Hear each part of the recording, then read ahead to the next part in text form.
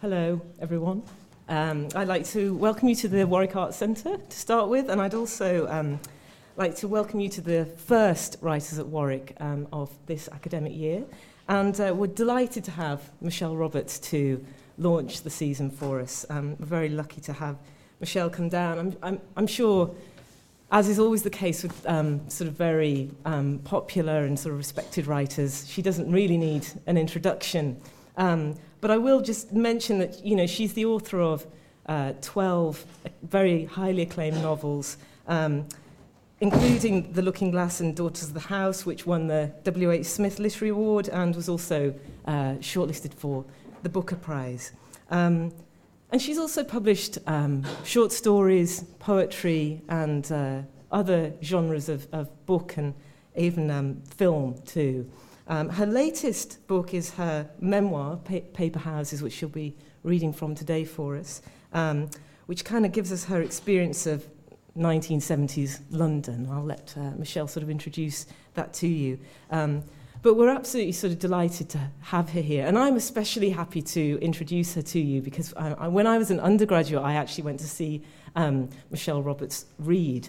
And, you know, when I was sort of a little 18-year-old and not really knowing very much, and I was very traumatized about some kind of question about feminism, which I asked Michele, and she gave me such a comforting answer that I was, you know, able to kind of continue with my life. So it was very nice. But I'd like to now just pass over to Michele, and she's now going to read to us from Paper Houses. And after she's done that reading, she'll be very sort of happy to take questions from you all. So, Michele. Thank you.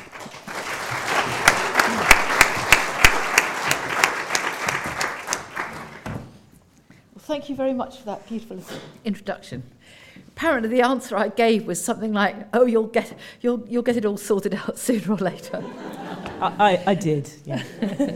That's better than being like the Pope, isn't it? And sort of saying, "Thou shalt not."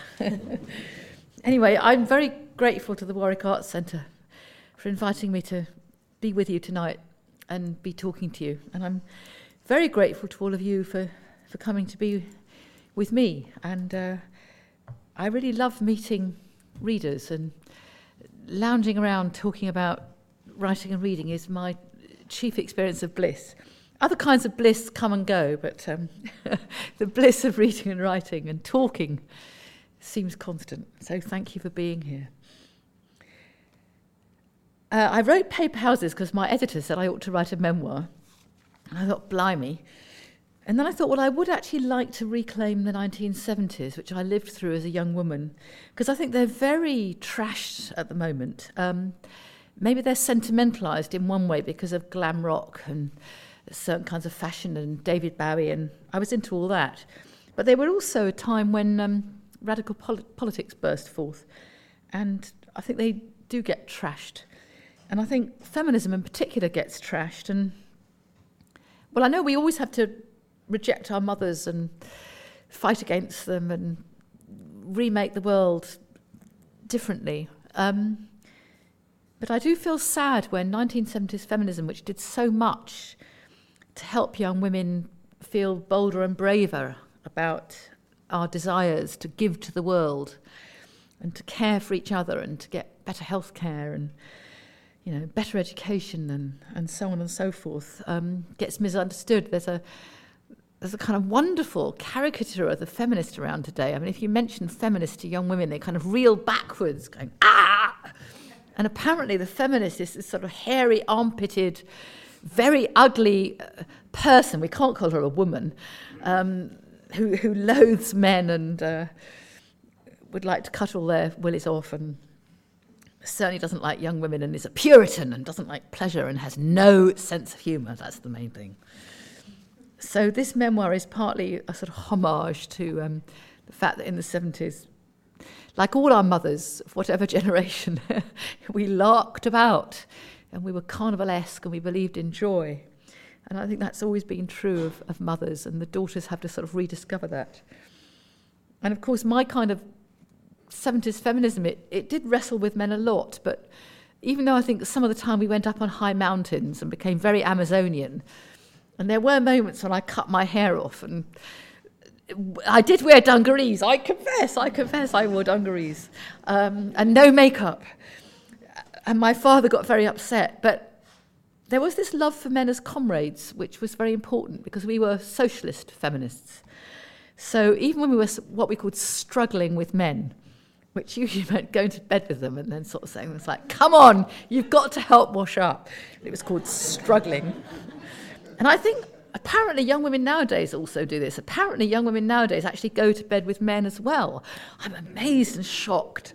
And they also say to the young men, come on, you've got to help with the washing up. So that's feminism, whether or not you know it. We also believed in a sort of international sense of feminism. So, you know, women's health around the globe mattered. Clitoridectomy mattered. The lack of abortion in Northern Ireland mattered. And the tragedy, I think, for us was that in the 80s, Thatcher's version of life triumphed. And the Thatcherite version of feminism is the one that I think is still the caricature in the media, which is kind of what I call shoulder pads feminism. It's absolutely bourgeois. It's all about, you know, get a job in the city, put on some shoulder pads, get a nanny. If you're really well off and well connected, write a silly column moaning about men and how stupid they are. Our feminism wasn't like that. So this is quite a polemical book on that level. But it's also a book of my struggle, not just about the washing up, but to find my way out of a world in which women were not thought much of at all. It was a Catholic, middle-class world. Women's bodies were a problem. They were disliked. Women were not allowed to have brains or minds. Our desires to give to the world could only be done within very certain, narrow kinds of circuits. So the several stories in this book also include my own story, which is the story of a young woman coming to town and trying to make her way and discovering she wants to write and how she went on doing it. So because I have to call her she's so far away, I'll just read you a little bit from the beginning. The book begins when I'd just left university and I'd come to London and I'd found a rented room in Regent's Park at the top of a house for £3 a week. I didn't have anything to eat because I didn't have a tin opener. But I was very excited I'd hit London. Who was that young woman of 21? I reconstruct her. I invent a new me, composed of the girl I was, according to my diaries, my memories and the gaps between them, and the self remembering her. She stands in between the two, a third term. She's a character in my story, and she tells it too. She's like a daughter. Looking back at her, thinking about her, I mother myself. I listen hard to her silences, the gaps between her words, the cries battened down underneath the surface of her sentences. I sympathise with her ardour, her desperation to read, to learn how to think, to contribute something to the world. How tender, amused and exasperated I feel towards her snobbery, shyness, self-consciousness, priggishness, guilt. She writes her diary so self-critically, suffers so much, berates herself so harshly for suffering and then for writing about it. When she's not rhapsodising about books and nature, she's fierce, intolerant of adults' intolerance of youth, enraged when she feels patronised. She wants adventures. She has come to London in the time-honoured way to have them. Not to make her fortune, though. She scorns that. She intends to become a writer, is determined to publish a novel before she's 30, and she expects to be poor. Yes, I was unrealistic in my would-be bohemianism, she says to me, but at least I had ideals, and in my own muddled way I did get involved in radical politics. It's all right, I shout back at her. I'm not here to judge you. So, on my quest to live differently, I lived in communes, and this was also because I was very poor, struggling to be a writer. I didn't have the classic middle-class jobs that my education would have let me get. So I had lots of part-time jobs, very badly paid, and I always used to end up just staying up all night to write and then going off to do whatever I was doing in the daytime to pay the bills. And I'll just read you a little description from, I think this is 1975, a long time ago. One of the communes I lived in was in Camberwell, and it was a big house owned by this Oxford Don, and he was letting it out to all these Marxist, feminist, carnivalesque, ultra-leftist people. I think he thought it was an investment, but we used to give him a very hard time because when he came to collect the rents, we'd harangue him about being a rentier. What I loved was doing the garden, and backing onto our garden was that of Mr. Salmon, an old Cockney who seemed to have lived here since at least the 18th century, to be history incarnate. He leaned over the fence and watched me mark out and dig a vegetable patch, fertilising it with horse shit from the local police station stables and with lime. Of course, we were all against the police. We'd, rise against them on demos on a Saturday, and then I'd trot round on a Sunday and say, "Got any horse shit?" Mr. Salmon pointed to his walnut trees and described how they'd once formed part of an orchard. The farm on this spot was long gone. He told me about Camberwell Green's dairy, how Londoners used to come out here to buy milk and eggs, how cows used to graze on the green in the olden days, how it had been used as a mass grave in the last war. When you walk on the green, you're walking on layers of human bones. He was a dedicated gardener. He called plants subjects and talked about them as though they were people. Gentle and funny, he accepted me in a calm and unquestioning way. He reminded me of my beloved Londoner grandfather, Grandpa, who smoked a pipe, cracked jokes, enchanted me by accepting my gifts of drawings and placing them in his inside pocket over his heart, and grew rows of sweet peas in his little back garden. I recorded Mr. Salmon's words and later put them into the novel I'd begun writing. I wanted to remember him, and putting him into a book seemed a good way to do it. Mr. Salmon died a couple of years after I moved into the district, and his house was sold. People die, but their words go on, as long as someone's listened to them. The words last inside our memories of each other. We knot ourselves into the past, further and further back. We push through death. Story loops back into story. We encounter the dead.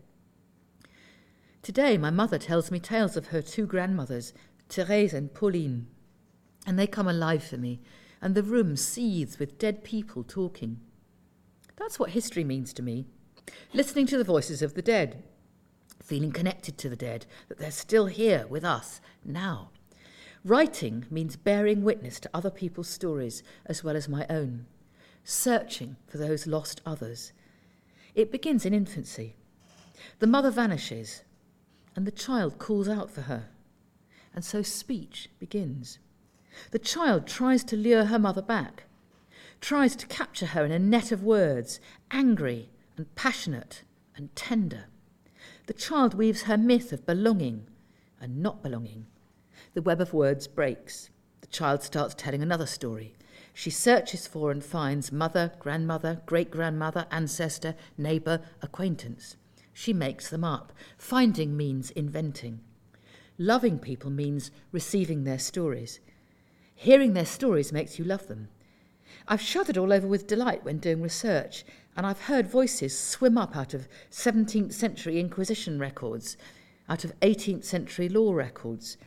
Ordinary people talking. Their stories are not lost. Writing, the transcripts of the authorities trying them in lay or ecclesiastical courts, has preserved their voices. Here they are, talking to me. I become their witness. That love of language from the past took root in secondary school, when for English O-level we read extracts from John Evelyn's diary. I couldn't believe it. A man from the 17th century was talking to me and telling me what he thought about gardening, his son Dick's death, the ladies of Venice in their high-heeled patterns. No wonder I went on to study the history of the English language at university. The voices of the dead sprang alive, and one form of the Old English language evolved into another, Middle English one, and with a fair bit of struggle and slog, I could try to understand all those different languages. No wonder I loved my chance encounters with people in the streets in London. Strangers afforded me moments of intimacy, let me glimpse their lives. I cherished these meetings. They seemed pure, not filled with my need and hunger for love. I still couldn't always approve of those. Londoners' turns of phrase delighted me. So original, deft, witty. Their tales fell on me like showers of presents. The people I met by chance and talked to, then walked away or got off the bus, but their words stayed with me, and then later on I wrote them down. My casual encounters with Londoners made me feel connected, not an alien outsider, but part of the human race. People gave me tiny vignettes of their lives, and I carried these home with me and treasured them. These short conversations broke me out of myself and joined me into the great web of the city. First of all, the words were in the streets, and then they moved into the house, into my diary. I think I might stop there, actually. Sure. Let's have a conversation, because I remember being a student and how after about 12 minutes you started going brrr. So I hope you won't do that. And one way is to make sure you talk to me. And I won't do that either. So I'll stop there. Thanks for listening.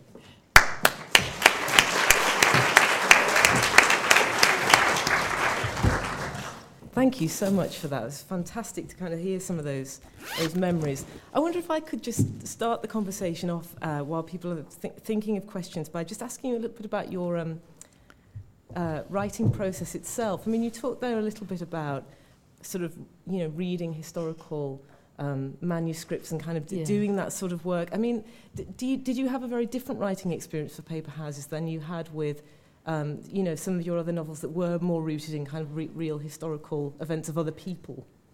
Oh, that's such a lovely question, because what I discovered was that I had my own archive. So whereas for novels about the 18th or 19th centuries or the Second World War, I went off to libraries and did lots of research, I found that in my own library at home were all these rows of paperback exercise books, which were my diaries. And I wasn't keeping a day-by-day diary. I was only writing down things that felt important or thinking about things that really mattered to me, often things that hurt or distressed me, as well as things that gave me joy. Yeah. And then there were letters from friends that I've kept. Because, in those days, these far, far off days, there was a lot of paper around, and you kind of went scritch on paper. And now, of course, increasingly, we have computer notebooks, and we may not keep all our drafts or... It's very different, I think, but I found that I had a record and I could go back and look at it. So it wasn't incredibly difficult to find the research material for this book. Yeah, also, there were loads and loads of, wonderful old lefty magazines and feminist magazines, and I could ring friends up and I could say, well, look, according to my diary, you said this and that, and then you stormed out weeping, and she'd say, no, you stormed out weeping. So...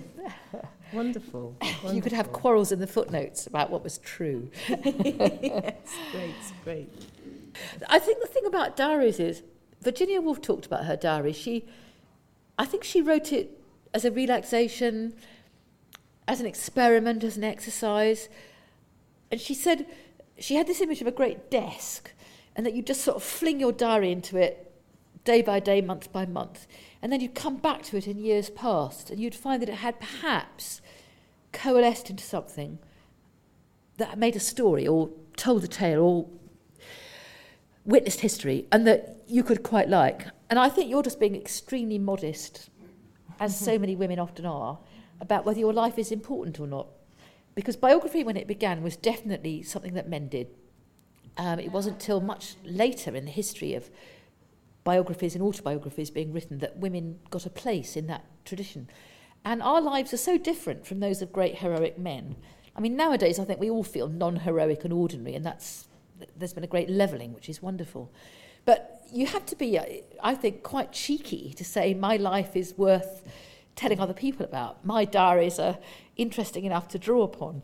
So I think I did something quite arrogant and quite cheeky in saying I can use my diaries, because all they are is terribly badly written screams of anguish a lot of the time. I mean, they're not, beautiful prose. So they're quite boring to anyone but me, and I wouldn't let anyone read them. They're all going to be burnt. I'll maybe sell them to the British Library. If they want them, they won't. You should do some fakes for the British Library. Yeah, that's it. That's a very good idea. Yeah, they'd never know. They've got loads of money. I just don't believe anyone's diaries are of themselves dull. I think it's what you do with them that matters. And it's the same with anyone's life and anyone's feelings. We're all brought up in Britain to be so modest and sort of, I mustn't show off. And, Actually, everyone's life is fascinating. And I wrote a novel called Mrs. Noah's Diary. And I imagined this archive on the Ark. And it would have a book written by everybody in the world, because everyone's got a story to tell. And I know that. You know that. Your diaries are not dull. No, but there's not enough detail. I think that's... But then you make it up. I think you'd make it up. Yes, there's a question up here. I really enjoyed reading your book, but one of the questions that I had was, how did you select what you chose to write about? Was everyone able to hear that question? What did Michele choose to put in the book? I mean, it is a lovely question, isn't it? Because if you write a memoir, I think you could tell so many different stories. And you do, I think. I mean, when I was 20, I told a different story to when I was 30, 40, 50, and now 60. So I realised I wanted to write about houses because I've always been interested in them. And I'd always been homeless. And I realised that the story of this memoir was a story about being homeless, in a way voluntarily so. I chose not to live the middle-class existence that had opened up for me because I'd been lucky enough to have a university career and get a degree. And I actually did a training as a librarian. And I could have gone off and got a job as a librarian and eventually got a mortgage and done that, but I didn't. I chose to be a revolutionary and an artist and live in communes and be very poor, and therefore didn't have any money at all. Couldn't even pay rents. I mean, I always lived in houses where someone else owned the house and we paid minimal rents because we were painting the house, or I was living in a semi-squat, or someone took pity on me. So I think the story, it's a very deep story for me. It's about feeling homeless and why that should have been so. Because it wasn't just about money and wanting to be a writer. It was about something quite deep, about feeling cast out from my family and that I didn't belong in their vision of the middle-class dream and what a daughter should be like. But as well as houses, which I've always written about in my novels, and I do think houses are wonderful as symbols because they symbolise, apart from anything else, some kind of maternal body. I wanted to write about the streets that link houses, because all my life, as well as being homeless but loving houses and having a room, I've loved wandering in the streets and talking to people. So I conceived the book initially as a sequence of alternating chapters. There'd be a chapter about a particular house I'd lived in temporarily, and then there'd be a chapter about the streets, which led me to the next house. And my editor thought that was just too difficult and complicated, and she didn't like the flaneuring bits. They were all a bit too difficult. So I had to kind of put the flaneuring bits into the chapters about houses. But I realised that was the real story I was trying to tell about what does it mean to feel homeless. And I mean, I know I've had a very privileged life. I'm not a homeless person in the way that some people are. I mean, I wouldn't want to suggest that I'm less than privileged having had that university education. But when you opt for the life of an artist, you don't tend to opt for making pots of money. So I was trying to kind of look at that, really. And I think having decided on that, I left stuff out because it didn't fit that particular arc of story. I was also forced to leave a lot out by the lawyers. The privacy laws have got very tightened up ever since that supermodel was seen coming out of a clinic for people who'd been drinking too much, and her privacy was invaded, and that sort of set a template for how other people could write. So some of the juiciest stories, alas, had to be left out. I was really, really, really annoyed about that, because a lot of the juiciest stories mock myself. I mean, they're not necessarily at other people's expense, but while homeless and being a starving artist, you do have a very good time as well, and many picaresque adventures. I was very cross, I had to leave them out. So I felt censored to some extent by external forces, not just internal ones. Give us a taste of what we're missing. Do you want a taste? Yeah, well, there was a really funny experience one night. I'd been seeing this bloke for 2 years, and he was very charismatic and devastating, and I was madly in love with him. And he was unsuitable in every way, and basically he didn't really want a lover who loved him too much. Has anyone ever else had this experience? No. Anyway, one night he arrived in bed with this little plastic spider he'd bought from a sex shop, and he wanted to try fucking me with the spider fixed on the end of his penis. But before that, I'd just written a chapter on spirituality for a Virago anthology, and he'd asked me to read it to him. So there was I reading this chapter on my spiritual autobiography. And then he said, "Oh God, that's so boring," and stuck this spider on his penis and said, "Now let's go for it." So those kinds of things, my life is full of those kinds of contradictions and strange encounters. And in the morning I said to him, "Look, I'm trying to put body and soul together. That's my whole quest as an artist. And plastic spiders, it's not really moi. Sorry." And I left him. I wasn't allowed to put that story in the book because people might have worked out who it was, But I think that mocks myself as much as him. I mean, honestly, how ridiculous. I was intrigued when you started out by saying that you said that your diaries, you wouldn't want anyone else to read them. I just wonder how it felt when an editor comes along and says, "I think we should do your memoirs," and whether it was a journey that you'd ever planned to do, just to go there anyway, and publish, or do you feel you were pushed into it in some respects? I think it was something I'd never thought of doing, although I had actually in the 80s. I wrote a very short memoir that nobody realised was a memoir because I published it at the end of a book of short stories, and I thought everyone would realise it was a memoir, but nobody did. It's called Un glossaire, a glossary, and it's about my French childhood, and I took just words in French that meant a lot to me, and then I wrote little entries about them. So I found a form that I really, really loved, actually, and I wrote about my French childhood very honestly, but again, being quite careful to shield people who would have been hurt. And I thought, well, that's it, I'll never write another memoir. Childhood is what interests me. So when Lenny at Virago said, "Have a go at writing a memoir," I was quite taken aback, and she just said, "Well, I think you're someone who'd write perhaps an interesting one. It's a good time for memoir. Have a go." And that's very much how the literary world works. I mean, you listen to what your publisher says. So I thought, yeah, I'll give it a whirl. But obviously, there are people you're not going to speak about, and there are things you're not going to say because you are feeling very protective of people you've loved or love who are alive. So, for example, I don't write about my family. My mother was still alive when I wrote the book, and on her deathbed, she had it on the bed, and she'd pat it, and she'd say, "Oh, I'm not going to read this. I think I'll hate this book." Every single time I went to see her while she was dying, so, "Oh, I don't think I like this book. I think I'll hate this book." So it became a kind of joke, because she'd hated all my novels anyway, so she had to keep going to the end, hating my books.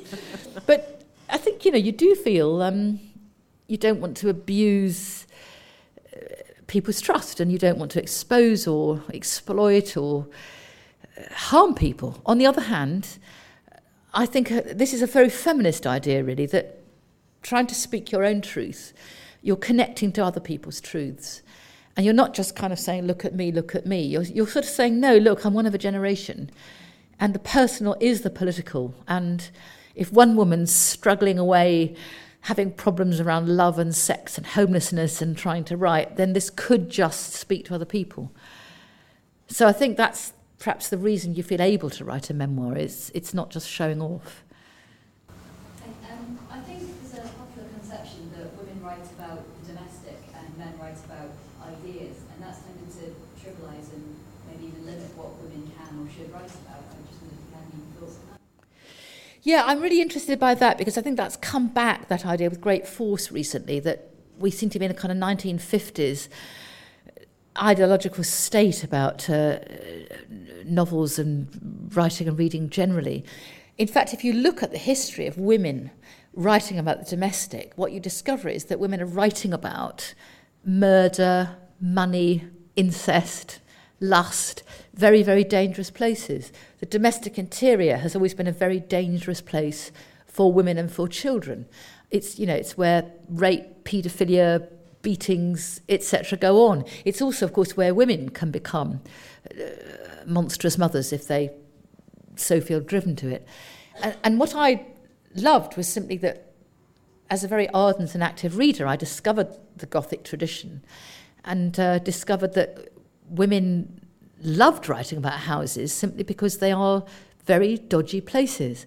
And what's fun about that kind of 1950s notion of the domestic, that certain kinds of critic love to trash women for writing about, is that actually you kind of take the lid off the doll's house and whoa. And that's what feminism in the 70s was all about, was opening up the doll's house and seeing what really, really went on inside houses. The hunger of women, the desire of women, the anger and rage of women, the bad behaviour of women, let alone male violence, etc., etc.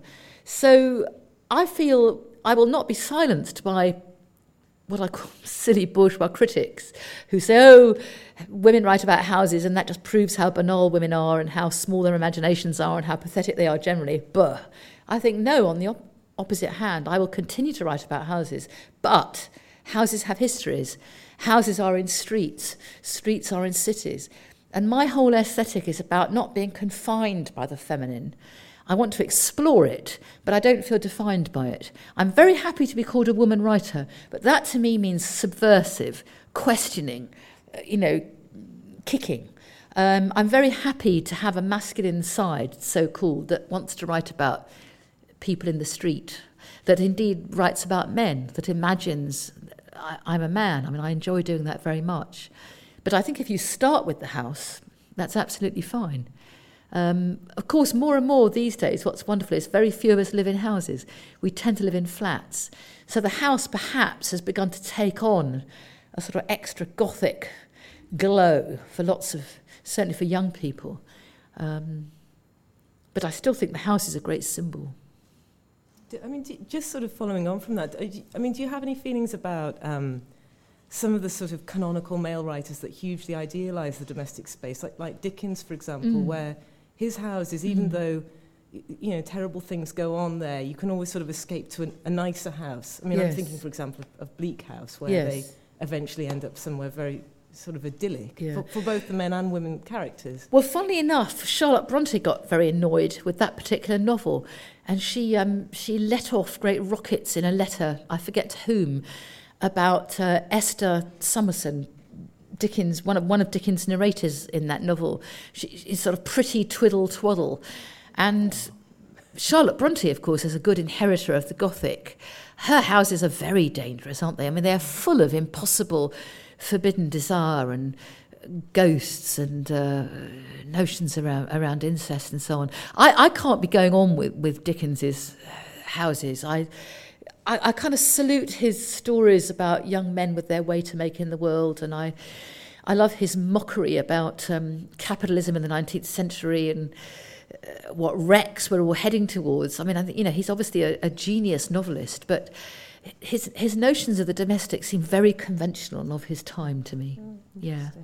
Thank you. I'm just taking this notion of house, and your book is called Paper Houses. I mean, clearly the metaphor is about you living, that books are places to live in. Yeah, I mean, because I love books, I always bought a lot. I mean, I trained as a librarian, as I told you, and I didn't go on to practice that profession because I preferred the freelance Grub Street life of just, the underground press and grubbing about in London trying to write. But I always bought books, and wherever I was, I had a wall of books. And then when I would become homeless, I had to sell them and get rid of them, which was always tragic and traumatic, and go on to the next house and buy more books, often second-hand, from wonderful second-hand bookshops in London or second-hand book barrows like on Farringdon Road. And I suppose because I kept having to lose my libraries, I began to have a notion of the paper house as simply this imaginary space if you were reading a book, you were living inside the book. A bookworm, you're going munch, munch, munch, reading away. A paper house also became the very fragile shelters I lived in that I was always having to leave. So a house, it's like the Three Little Pigs, a house made of wood or straw or paper. I didn't feel I was living in a house of brick ever. And I acknowledge I had my own reasons always for fleeing houses. I mean, I had such mixed, ambivalent feelings about houses. But then I became aware that my image of the writer was somebody who built and lived in her own paper house, that's what writing meant.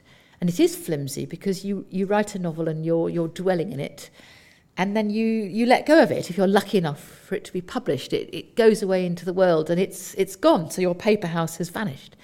But I used to feel I had this little paper house in my pocket, I think, and that at my worst times, I could somehow take out this little scrunched up bit of paper and it would expand magically. And I think Charlotte Bronte has an image like that somewhere about a magical tent that expands and you can kind of live in it temporarily. And I noticed, having had this image, I think from the early 1980s, Margaret Atwood recently published a lovely book. Isn't it called The Tent or something? And she has a similar notion of the book as this kind of temporary magical thing that you erect for yourself and live within. So the paper house for me is very resonant. It still resonates as an image, yeah. I mean, does that affect your decision to kind of just continue to write poetry and short stories and novels? Because I mean, I noticed that you have sort of gone into films recently as well. I wonder whether this would make a great film, wouldn't it? It would, if only there were a film director in the audience. Tell your friends. I think it would make a lovely film. And I think Julie Christie could play a part in it somewhere. Not sure about Angelina Jolie, but, okay. We could find her a bit part. She could be on the shortlist. No, I think what I've decided is it's a very strange world we live in, the literary world at the moment, because it's increasingly dominated by the values of the market, so that if you kind of teach in a university or hang around a university or indeed read reviews or are a serious reader or belong to a book club or love just, buying books, reading books, talking to your friends, you have a notion of aesthetic value, don't you? You talk about whether you think a book is any good or not, and you argue for that. I mean, we are all given this kind of relativism where we're supposed to sort of say, oh, well, that's just my taste and blah. But actually, those of us who are passionate about books, I think we bash through that and we say, it's just not enough to say, I like it, you don't like it, in a discussion. You argue for what you like and you argue for what you don't like. And that's completely wonderful. So I think books are very live and well. On the other hand, the literary world is now dominated by the values of the market, which are simply financial ones. Is this book going to make pots and pots of money for the publisher or not? And whereas in the olden days, a publisher might subsidise literary novels to some extent from the sales and profits of popular, wonderful novels, that's no longer the case. Every novel has to earn its way in the marketplace. So it's a very, very tough marketplace in which to survive as a writer. And although I continue to write, and I'm fortunate to continue to have a publisher and an agent, increasingly I'm finding that where I feel freest as a writer is on the edges. So I've been working with artists and I think I've done 4 artist books to date, where I can write the kind of things I want to write with an artist. And, these books will perhaps sell 500 copies max. You'd have to get them on Amazon or in the library. Well, that's lovely. I'm not bothered about making money out of them somehow. And I love writing weird little tiny film scripts for a friend for nothing, if that'll help someone make a film. And I send poems to friends that maybe never will get published. And increasingly, I think I'm going back to the kind of climate I lived in the 70s as a very young writer, where we used to do a lot of self-publishing. And we didn't think it was shameful. It wasn't called vanity publishing. For us, it was a radical and revolutionary act that we knew that the sort of what we called the bourgeois world, we had these wonderful words, the bourgeois world. It did not want our work. So off we went to Spare Rib, the women's feminist magazine, and they lent us their offices and their design studio, and we made our books there for nothing. And then we flogged them round gigs. You know, we just went to rock gigs and gave readings in pubs and flogged our books. And I think lots of young people are doing that today. I mean, it's like fanzines, or perhaps it's happening increasingly on the internet, of course. But I feel very comfortable in that world of alternative writing and alternative publishing, where in a way you're doing it for love and not just to earn a living or indeed to make money. I have to think about earning a living, but if I only thought about earning a living and what my publishers considered good commercial fiction, I think I'd go and commit suicide tomorrow, quite honestly. I mean, does the online publishing world worry you in that it doesn't give you the sort of materiality of the book, it doesn't give you that sort of space to enter and dwell within? I think if ebooks became really, really beautifully designed and, you know, gorgeous things to hold, I'm going to love them. They're obviously getting better and better all the time. So although I think I'm a really terribly old-fashioned, possibly reactionary person with my love of paper and print, I really hope I'm not. I mean, I'm really trying to kind of not be. I think things are going two ways, and perhaps you can straddle it. That perhaps on the one hand you can just love surfing the internet and reading in that kind of hopping about way, and you can love flash fiction and all of that. And then you could also perhaps keep loving books that perhaps now will have to be more and more beautifully made, you know, like really elegant and really chic, the kind of thing that you'd want to be seen with. Because that's what I'm noticing as I walk about the cities I walk about in, that there's a certain kind of good-looking book people are quite not liking to kind of flash. Whereas kind of manky old, badly designed hardbacks costing too much money, nobody carries around and flashes. So this sort of European design that's come in more and more. Serpent's Tail was one of the publishers who initiated it. Just things like very nice flaps and, you know, very, very beautiful covers, and I know even stitched, not just bound with glue. I think that's the future of the book alongside the ebook, and I think that could be glorious. That's interesting, because I've noticed that there's a lot of sort of notebooks that are stitched like that too. Yeah. And there does seem to be a slight renaissance of the fountain pen as well. There seems to be sort of a lot more interest in nice pens and not just getting a nice computer, but having your nice pen as well. And not having to say either or. I mean, maybe that's what it's about, is you can have both. Yeah. I must say, one of the things that's really amazing when I teach creative writing from time to time is we're all in a workshop group, and I give the students an exercise and they start to write. And you hear this sound, it's going scritch, scritch, scritch, scritch, and it's pen, ink, paper. And of course, a lot of the time, we're just writing straight onto laptops and there's no sound, apart from a little tiny tinkle. And I suppose it's still close to drawing. Obviously, increasingly you can draw onto the computer, but there's something about the hand, the body, the brain. I think it's still got a place for writing. And I think for reading, there's a place for that bodily contact. But I think the ebook is going to become more and more tactile, reader-friendly, and make us all feel very happy. Yeah. Thanks. I think we've kept you quite a long time, but I wonder if we've just got time for one more question, if anyone would like to ask. Can I just ask? Absolutely. Are you still homeless, or have you succumbed? I'm afraid I succumbed. I was very, very fortunate in 1993. I won a literary prize. I won 10,000 quid. And I ran off to France, where my mother comes from. And in those days, you could actually buy a house for 10,000 quid. I bought a house. And I remember that it was like kind of a wad of used notes and kind of counting them out. And I had a wee house, like a shoebox, and I've still got it. And I'm very happy there. And I've revealed I have a badge. I've come out as, you know, materialistic, home-loving, house-owning person. And I have a garden. And I absolutely adore that stability. And it's funny, you know, about ownership. Now I own that little place, I know that really all it means is I'm allowed to live here while I'm alive, and other people will live here after me, as they lived here before me. Because one of the lovely things about it, it's a little old, very plain, tiny farmhouse, like a shoebox. And all the neighbours came to see me when I first bought it, and they'd say, I was born in that corner, and I was born in that corner, and my grandfather took the sacks of grain up to the loft, and my grandmother helped bring the cows in. And you get this sense of the house has been lived in, and it will be lived in again when I'm dead.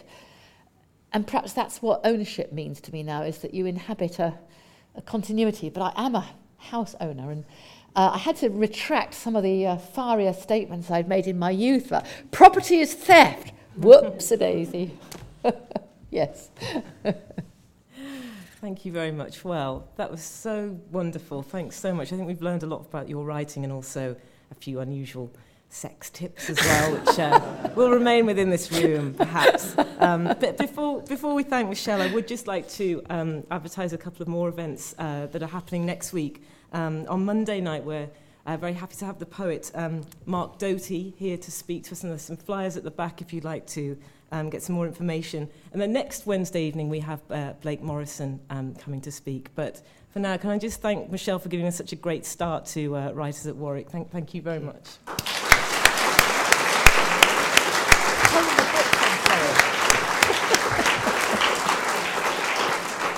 Now, if you would like to have Michele sign a copy of Paper Houses or any of her other books, there are some on sale just outside. Warwick Bookshop is also open. And if you do have any questions you'd just like to ask Michele in private. No sex tips. Not about spiders. No spiders. There are some books outside. Okay, thank you. Thank you very much. You were a really beautiful chairperson. Thank you very much. Thank you.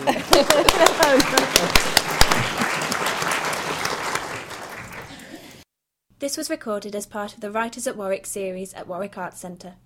For more information, please visit www.warwickartscentre.co.uk.